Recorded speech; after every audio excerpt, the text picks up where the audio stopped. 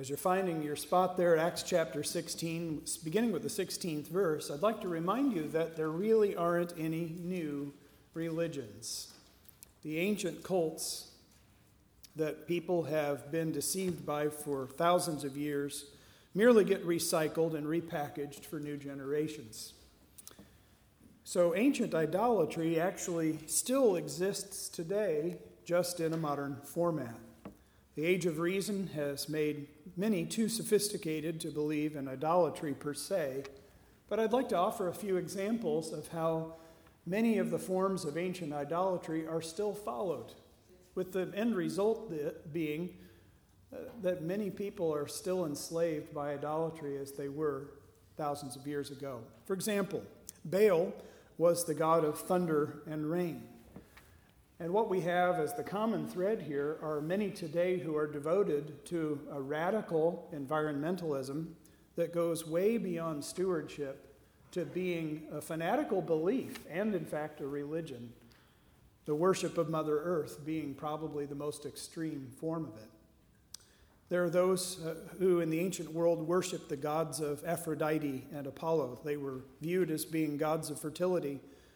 Today we find that there are many who, while they wouldn't worship these gods by name, are just as devoted to the pornography and the sex industry as people were in the ancient world.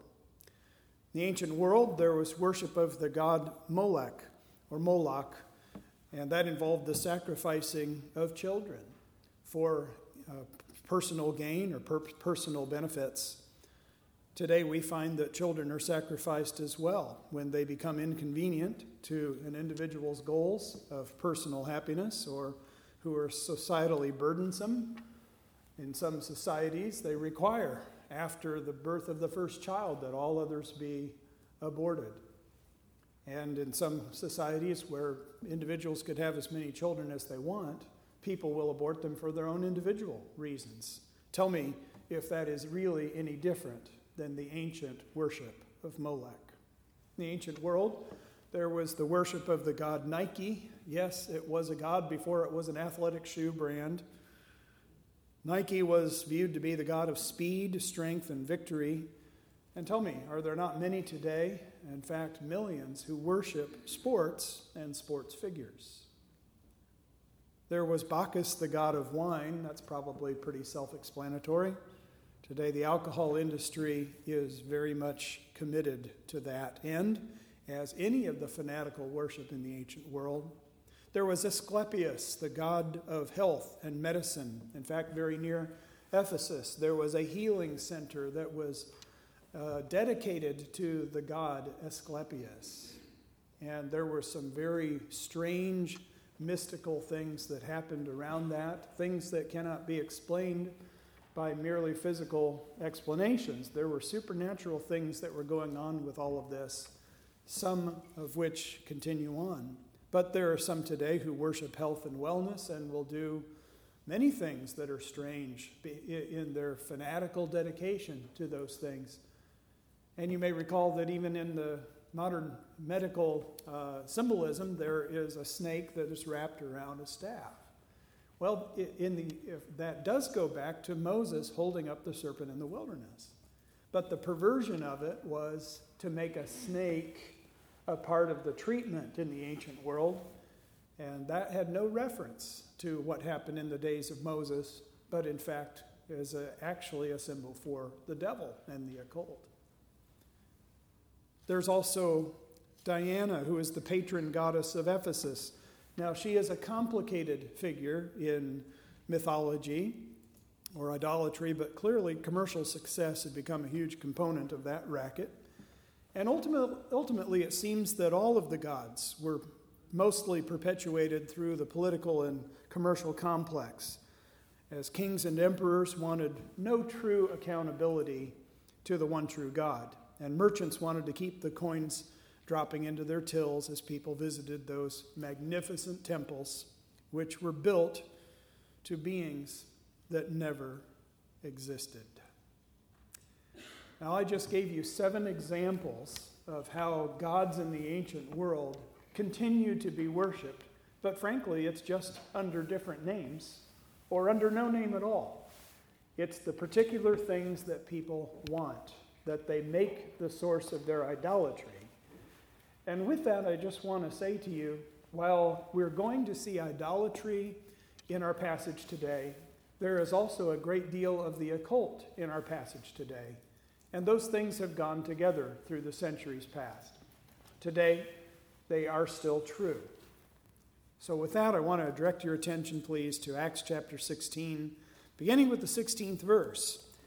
I'd like to preach a message today on spiritual warfare and evangelism. I'd like to remind you that if you want to wage war against the prince of the power of the air, against the enemy of our souls, there is no better way to do it than to be involved in personal evangelism. So I encourage you to that today.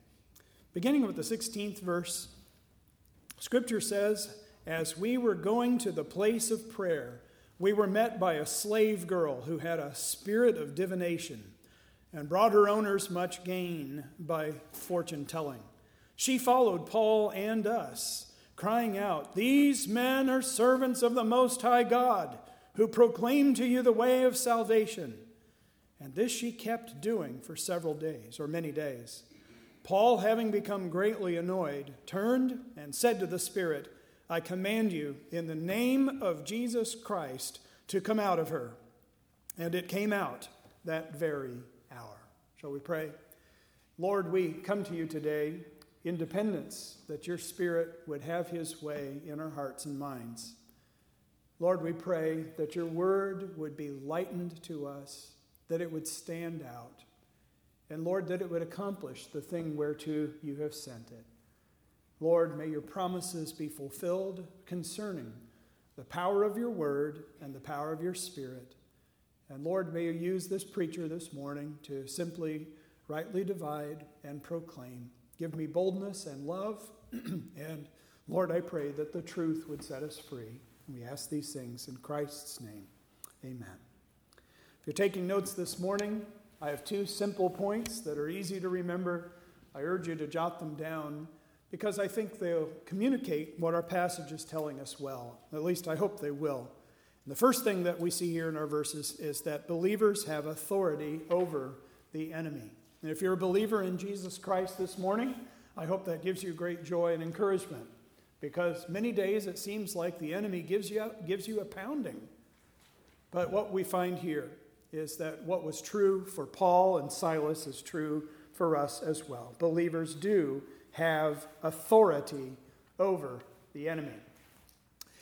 And I'd like you to notice in verse 16 what the enemy tries to do. These are some of his tactics that are very insidious. We find in verse 16, it is actually in the process of the disciples simply trying to go and pray that they are intercepted and confronted by a girl who actually has a demonic spirit within her.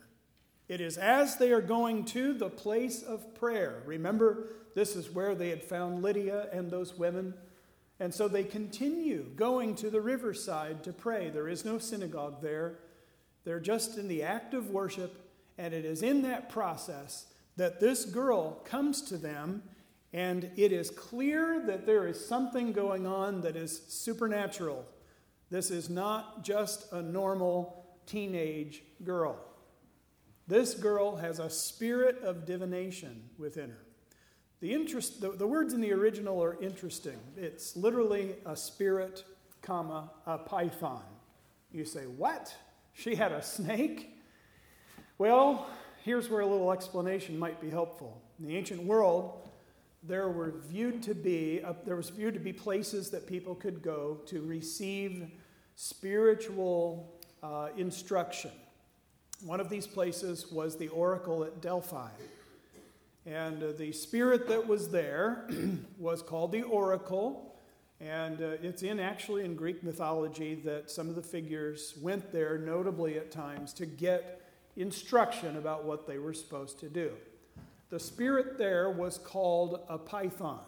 And so by extension, over time, anybody who had seemingly the ability to tell the future was said to have the spirit of a python, or the spirit of that python. Now we're back into the language of snakes, aren't we?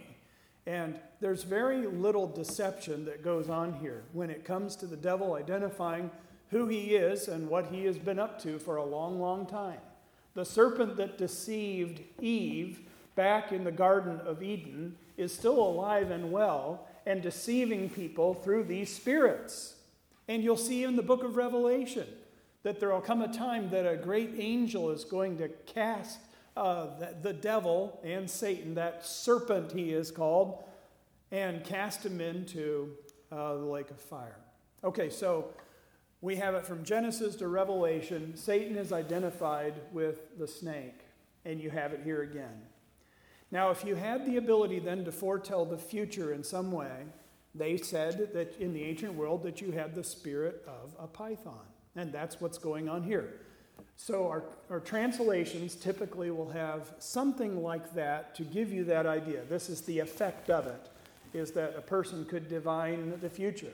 So I have it in my translation, a spirit of divination. You probably have something very similar to that. And that's what this girl did. Now tell me, if you had the actual ability to forecast the results of NFL games Sunday by Sunday, and you could forecast all 30 games with incredible accuracy, do you think there could be some money in it for you? We know there are people who are very skilled at guessing about it to where the odds are generally in their favor, and they make an awful lot of money. What if you could do it at the next level of accuracy? So I hope you can see that this young girl here was a virtual gold mine, except she was not a free person. She was not free to do as she chose to do. In fact, she is called in our text a slave girl. Isn't that an interesting thing? Somebody who under Satan's power is able to tell the future and make tons of money is enslaved. And there are people who act as her slave owners. And I find it interesting that Satan now is involved in the tactics of cooperation and confusion, because this girl is the one who intercepts and confronts an apostle of the Lord Jesus Christ and a missions team that have already seen a tremendous work of God in the conversion of Lydia and her household. Remember that from last week? And now, as she comes to them, she follows them. Verse 17, and cries out. So they can't go around ministering the gospel door to door. They can't go into the marketplace. They can't go into households without this girl following behind them. And it seems like she has this mantra that she's calling out. And I want you to see the words. Verse 17, she says, "These men are servants of the Most High God, who proclaim to you the way of salvation." Now, how is Satan causing trouble here? You would look at that statement and analyze it for a moment. Is there anything untrue about what she said? Were these people servants of the Most High God? What do you think? Oh yeah, no doubt about it. Were they involved in showing the way of salvation? Is that true? It is true, except there may be something kind of insidious here. I checked it in the original language, and it is literally a way of salvation, not the way of salvation. And that is sneaky, isn't it? Because it is true, but it's not all the truth, because there aren't other ways of salvation. Mark it down that Satan will try to deceive people into thinking there are multiple ways of salvation, right? Satan wants people to think that what you have from the Bible is no more true than what other people have from the Quran. It's no more true than what other people have by their tradition that's handed down from their forefathers of ancestral worship and salvation by good works and many other such things. He wants you to think that there are many, many pathways to God. All of them are equally legitimate. All of them are going to end up in people having eternal life. That's a lie from the pit of hell. Amen? It's a lie. There is one way of salvation. It is Jesus Christ. He is the way, the truth, and the life. No man comes to the Father but by me. Notice the definite articles before each one of those things. The way, the truth, the life. No other way but him. She's saying these men are servants of the Most High God, which show unto us, literally, a way of salvation.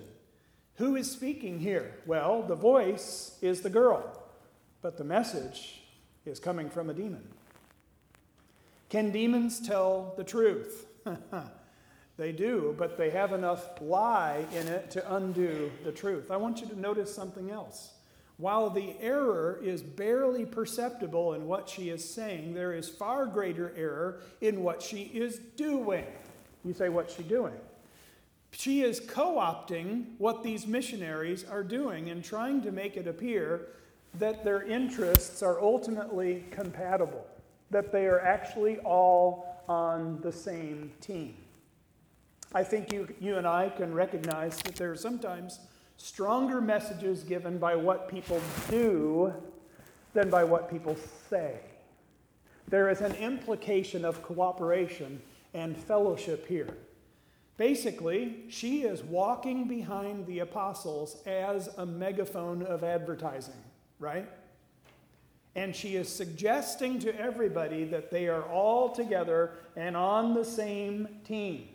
It is not outright opposition like they'd seen in Lystra, where they actually ended up stoning Paul and dragging him out of the city for dead. No, this is another one of Satan's tactics, which is very insidious and very successful oftentimes, to water down a message of truth by compromise. I think we saw it in the 50s when there was a well-known evangelist who was going around our country. And he was preaching a message that almost nobody could find any fault with. It was a gospel message, and many people came to Christ through it. Except as he was going around into cities, they had an effort to get every single church on board in welcoming him, and with the ministers sitting on the platform together, including all sorts of Protestant ministers, all sorts of Catholic priests, many in between. The effort was given to show that there was total Christian unity behind this message. The problem was that many would come forward for salvation and then be counseled by a Catholic priest. And the cards that were given out for the converts to the pastors and these churches were encouraging these people to go back to the same church where they were hearing error. And though they would make a profession of faith in the meetings, they would not be discipled on in the way of the Lord. They would continue to be taught error in their churches. You would know the name of the man if I said it. Probably many of you have guessed it already. But I want you to understand that while the message was good verbally, there was another message that was given that was very damaging. And the message was ecumenicalism and compromise. So Paul, is he going to put up with the message that's being given him by this demonized girl?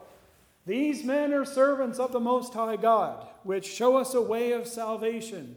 The scripture says that it took many days, but Paul became greatly annoyed. Look on in the text. As she kept doing this for many days, and Paul, verse 18, having become greatly annoyed, interesting words here, turned and said to the Spirit, I command you in the name of Jesus Christ to come out of her. And it came out that very hour. By the way, the words that very hour are a Greek way of saying immediately. It wasn't within 60 minutes. That's just a figure of speech. But it happened very, very quickly that demonic spirit came out of this girl. Now, there is no indication that we have in the text that the girl became a believer in Jesus Christ. You might conclude that, but it never does say that. And there is no further record of her in the account that we have of what happened with the ministry in Philippi. It is simply a matter of stopping an opposition that Satan was giving to keep the gospel from going forward in this place. And in the providence of God, it was an action that also is going to unleash a series of consequences that are going to be very unpleasant initially for the missions team.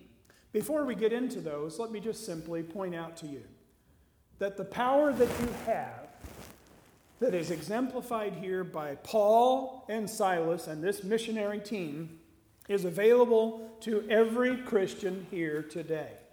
There was no standing that was special to the Apostle Paul that is not available to you as well as a born-again child of God. You are able also to have the authority of Jesus Christ in your life and ministry. You do not have to have an apostle nearby. You do not have to have a preacher nearby. You can have the authority. You have the authority through Jesus Christ. Say amen if you believe that. That means if you are experiencing some kind of devilish plan, some kind of demonic opposition, some spiritual troubling, some difficulty in your life that you know has a spiritual basis, I encourage you to call upon the authoritative, all-powerful name of Jesus Christ and command it to go away. You say, Pastor, that is awfully bold kind of behavior. I don't think I've ever done that before. I encourage you to do it. Take your position before the throne. Remember that our Savior said, all power is given unto me in heaven and on earth. That's all authority. That's what that word means. And then based upon that, he said, go ye therefore and teach all nations. That is, make disciples of all nations. You know the rest of that verse. But notice it is upon the basis of all authority. That is the basis upon which we evangelize. And I remind you, do not feel that you are a pawn or that you are a weak, to be preyed upon individual, that Satan can do whatever he wants. No. You as a child of God are given that authority through Jesus Christ. Now notice it is through Jesus Christ. The apostles' words were, I command you in the name of Jesus Christ to come out of her. That is being submissive to his will, doing things according to his word. But in compatibility with what God's purposes are, this girl and this demon were standing in the way of gospel progress. They were communicating confusion and compromise. And that is why the apostle commands the demon to come out. So with that, let's move on to the second major point. Now, I can't pass this up. Can I just remind you that the gospel gives dignity to those who are downtrodden? And by that I mean, here is a girl, a woman, if you will, in the ancient world. And it's long been the case that women have been mistreated in this world. You look around the world and you see places where women are degraded, downtrodden. And what's always true of those places? What's true is that the gospel is not believed there. You think of tribal groups in Africa that count women as slightly more valuable than cows. No gospel there. You think about Muslim countries where, yes, they have the Quran, they claim to believe in Jesus, but how are women treated there? Boy, it's woeful, it is shameful how women are treated in Islam. And many other places as well. In China, women are treated very poorly. And other places around the world. I want to just say to American women, I think you all ought to thank God for the gospel of Jesus Christ. I know it's not all that it ought to be at all times in this country, but I want to remind you, the gospel elevates the place of women. And our Savior loves women. The church is a place where women can thrive. It's so mistaken in our country, the women's liberation movement of a generation ago.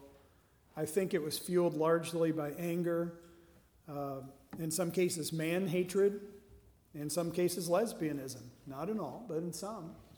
And women were demanding true equality. I want to remind you True liberation comes for women only through the gospel of Jesus Christ. The second thing, the gospel gives freedom to the enslaved. Yes, she is a girl, but she is a slave girl. Now, we have become very much guilty of tunnel vision in regard to slavery. In our country, you say slavery, everybody thinks racial slavery, right? But I want to remind you, there are lots of different kinds of slavery. There's not just racial slavery, there's economic slavery. There's also moral slavery. Have you ever considered that an awful lot of people in the porn industry are enslaved? A lot of people in the sex industry are enslaved. They used to call it white slavery, and that's true. And it is a kind of slavery. Let's not forget that everybody who is a servant of sin is a slave of sin. That is the nature of sin. When we partake in it, when we choose to sin, we actually are choosing to come under the control of a slave, as a slave of a master. Let's not forget that the drug industry makes slaves, right?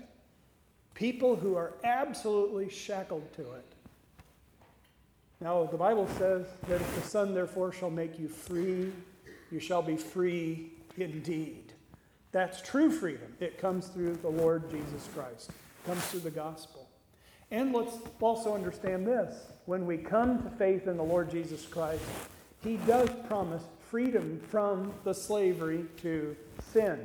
When we talk about being saved, we're not saying, I have a religious experience. We're saying, Jesus Christ set me free from sin. Sin's power and sin's penalty. I am free from that. I have a question for you.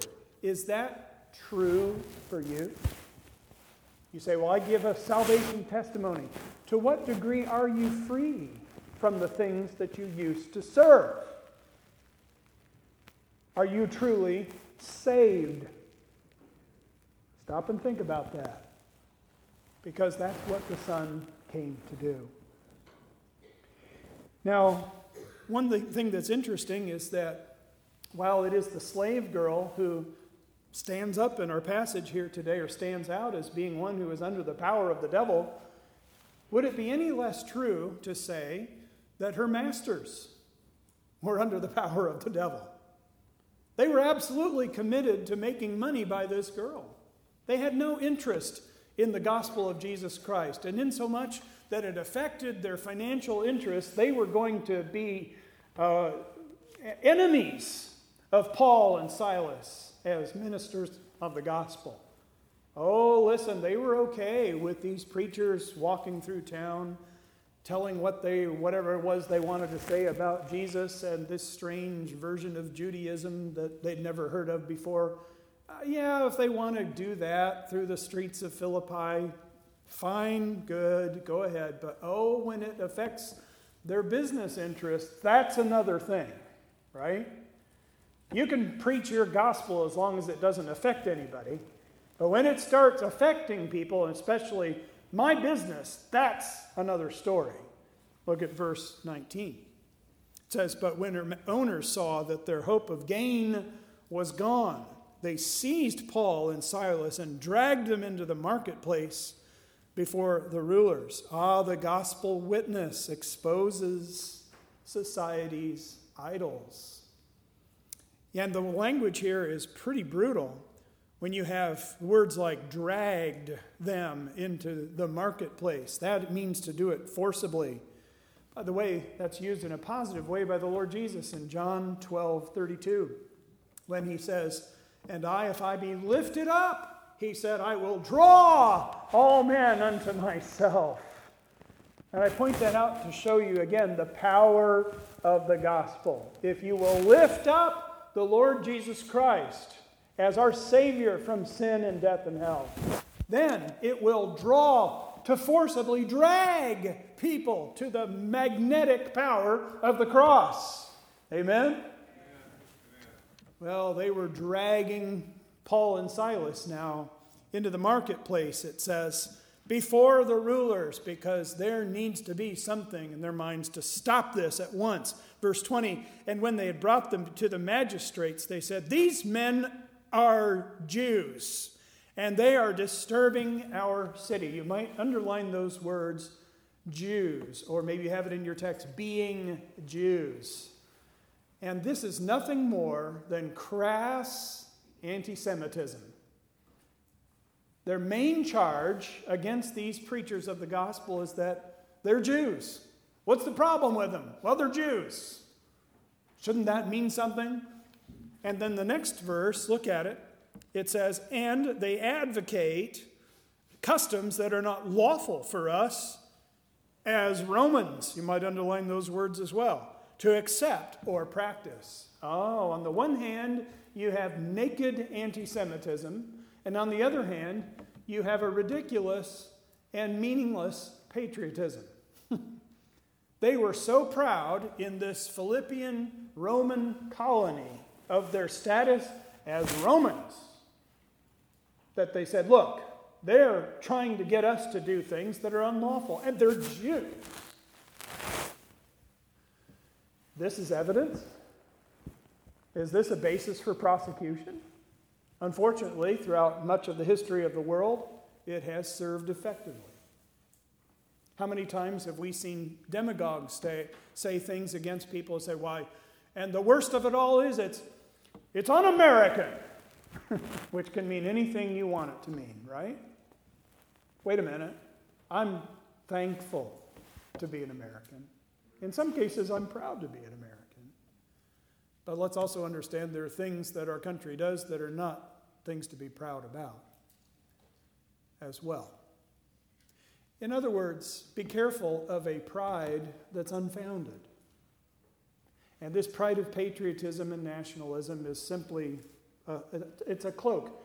Tell me, friends, what was their real interest here? Was it about national pride? What was their real interest? If you said money, you're exactly right. That's what it is. It's the money. It's not the nationality. And so the charges, were they accurate? No, they were false charges. And by the way, since we're on the point, was there anything wrong with being a Jew in ancient Rome? No, it was a legal religion according to the law. Second question, was there anything wrong with a Roman becoming a Christian?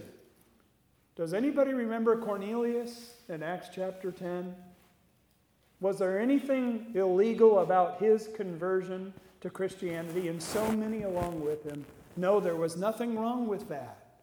There is nothing wrong at all. But they knew what to say. And this gospel witness revealed their society's prejudices. Third thing I want you to observe is that gospel witnesses may suffer as our Savior did. We start moving more quickly here through the text to notice the series of events that happened as punishment is brought down upon these humble servants of Jesus Christ, which are going to mark them as being authentic servants of the Lord because they're going to suffer in just the way their Savior did. Notice in verse 22, it says, then the crowd joined in attacking them, and the magistrates tore their garments off them and gave orders to beat them with rods. Okay, so we've got the crowd. They're all getting worked up into a lather. The magistrates are the actual rulers there in that locality over Philippi, and they are now giving orders for their beating. Now, the people who would do this were called lictors, and they were the equivalent in the ancient world of police. They were the ones who were tasked with enforcing the law as it was given out. And these were the ones then who would inflict the beatings. And they would beat a person with rods. And these were not whips. These were actual bludgeons. These were almost clubs. They were sticks. In fact, this was given as a symbol of the authority of Rome. The fasces, the bundle of sticks together, is what it was called. You get our word fascism, by the way, from that word.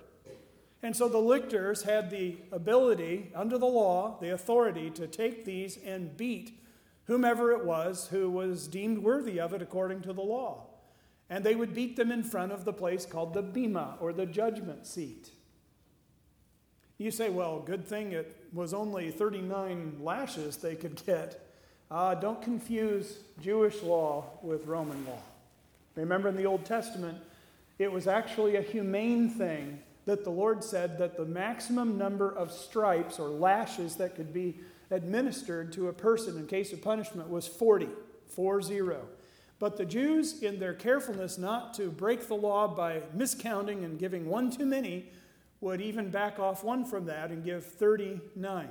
You look at Paul when he describes how many times he had been lashed by the Jews. He said, 5 times I've received of the Jews 40 stripes save one. So 39 lashes. You say, well, wow, I'm glad that's all they got here. No, this was not a Jewish beating. They are in Philippi. This is a Roman colony. This is a totally Roman thing going on. You say, well, when? How did they figure out when to stop? They stopped when they felt like it. And that could be short or it could be very long. You say, what is the evidence here of how much they got beaten? Look on in the text. Verse 23, it says, and when they had inflicted many blows on them, Luke stopped counting. And the effect was to beat these men into pulps, to give them a message that they would never, ever forget. You don't come into Philippi and stir up our city with your strange doctrines, you Jews. Get it? That's the effect of all of this. Now, you go on into the text, you see a further treatment of them. It was unjust. They were treated as unpopular. It was immodest. They had torn their clothes off of them. It was brutal.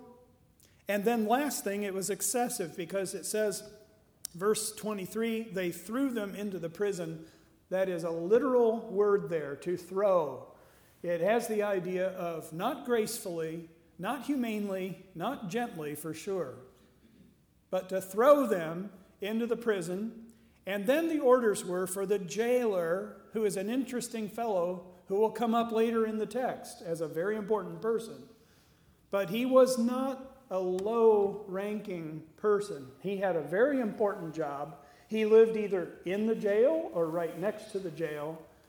He had some position and bearing as an officer of the court. He was ordered to keep them safely, literally to guard them securely. And verse 24, having received this order or such an order, in other words, this is not the usual order that was given for somebody that was committed to his care in prison. These were not ordinary prisoners, but this was like a maximum security kind of situation. We don't want these guys getting out. Get it? He thought, well, I'm going to do the ultimate thing I can do with people who are a real problem to society.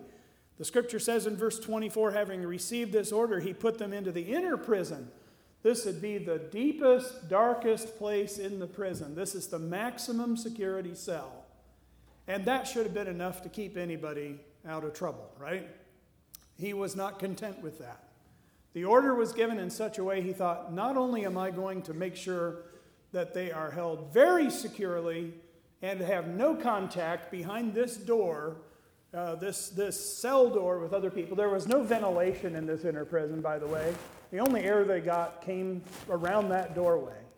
So you want to talk about a stench that gets raised very quickly? This was not a pleasant place to be. Not only that, he fastens them in stocks. Their feet go in stocks. You say, what does that mean? It's a very specific Greek word that describes somebody having their legs spread as wide as they can be spread and put in stocks. Literally, the word is wood. So you are stretched to the maximum, okay, like doing splits. And you cannot move. Once they take these 2 large logs with cutouts and put them together and then put the chain and the lock on them, that's the way you're going to be until they decide otherwise about you. This is not just securing them. This is punishing them. This is truly an unjust and brutal and excessive measure. And how will you sleep that night if you've just been treated like that? You've just been beaten with rods until the lictors have decided that they're done with you. Maybe from some shred of humanity that they have left in their souls. They've allowed you to live through the beating, and now you're down there in maximum security with your feet in stocks. I would think maybe we would consider this as going to go down in the journal, if they live, as the worst night of their lives. Wouldn't you say that it has the makings for that? And what are you going to do in pain and shame? This is Act 2 of a 3-act drama in Acts chapter 16. And I want to tell you, it's going to end like you might never guess. It's going to end on a note of victory that we would not suspect. But I just need to stop here today and remind you, as Christians, you have the authority through Jesus Christ over occultic power. And I want to remind you in the second place, it is a privilege and an honor to suffer as Jesus Christ. We mentioned that they suffered unjustly.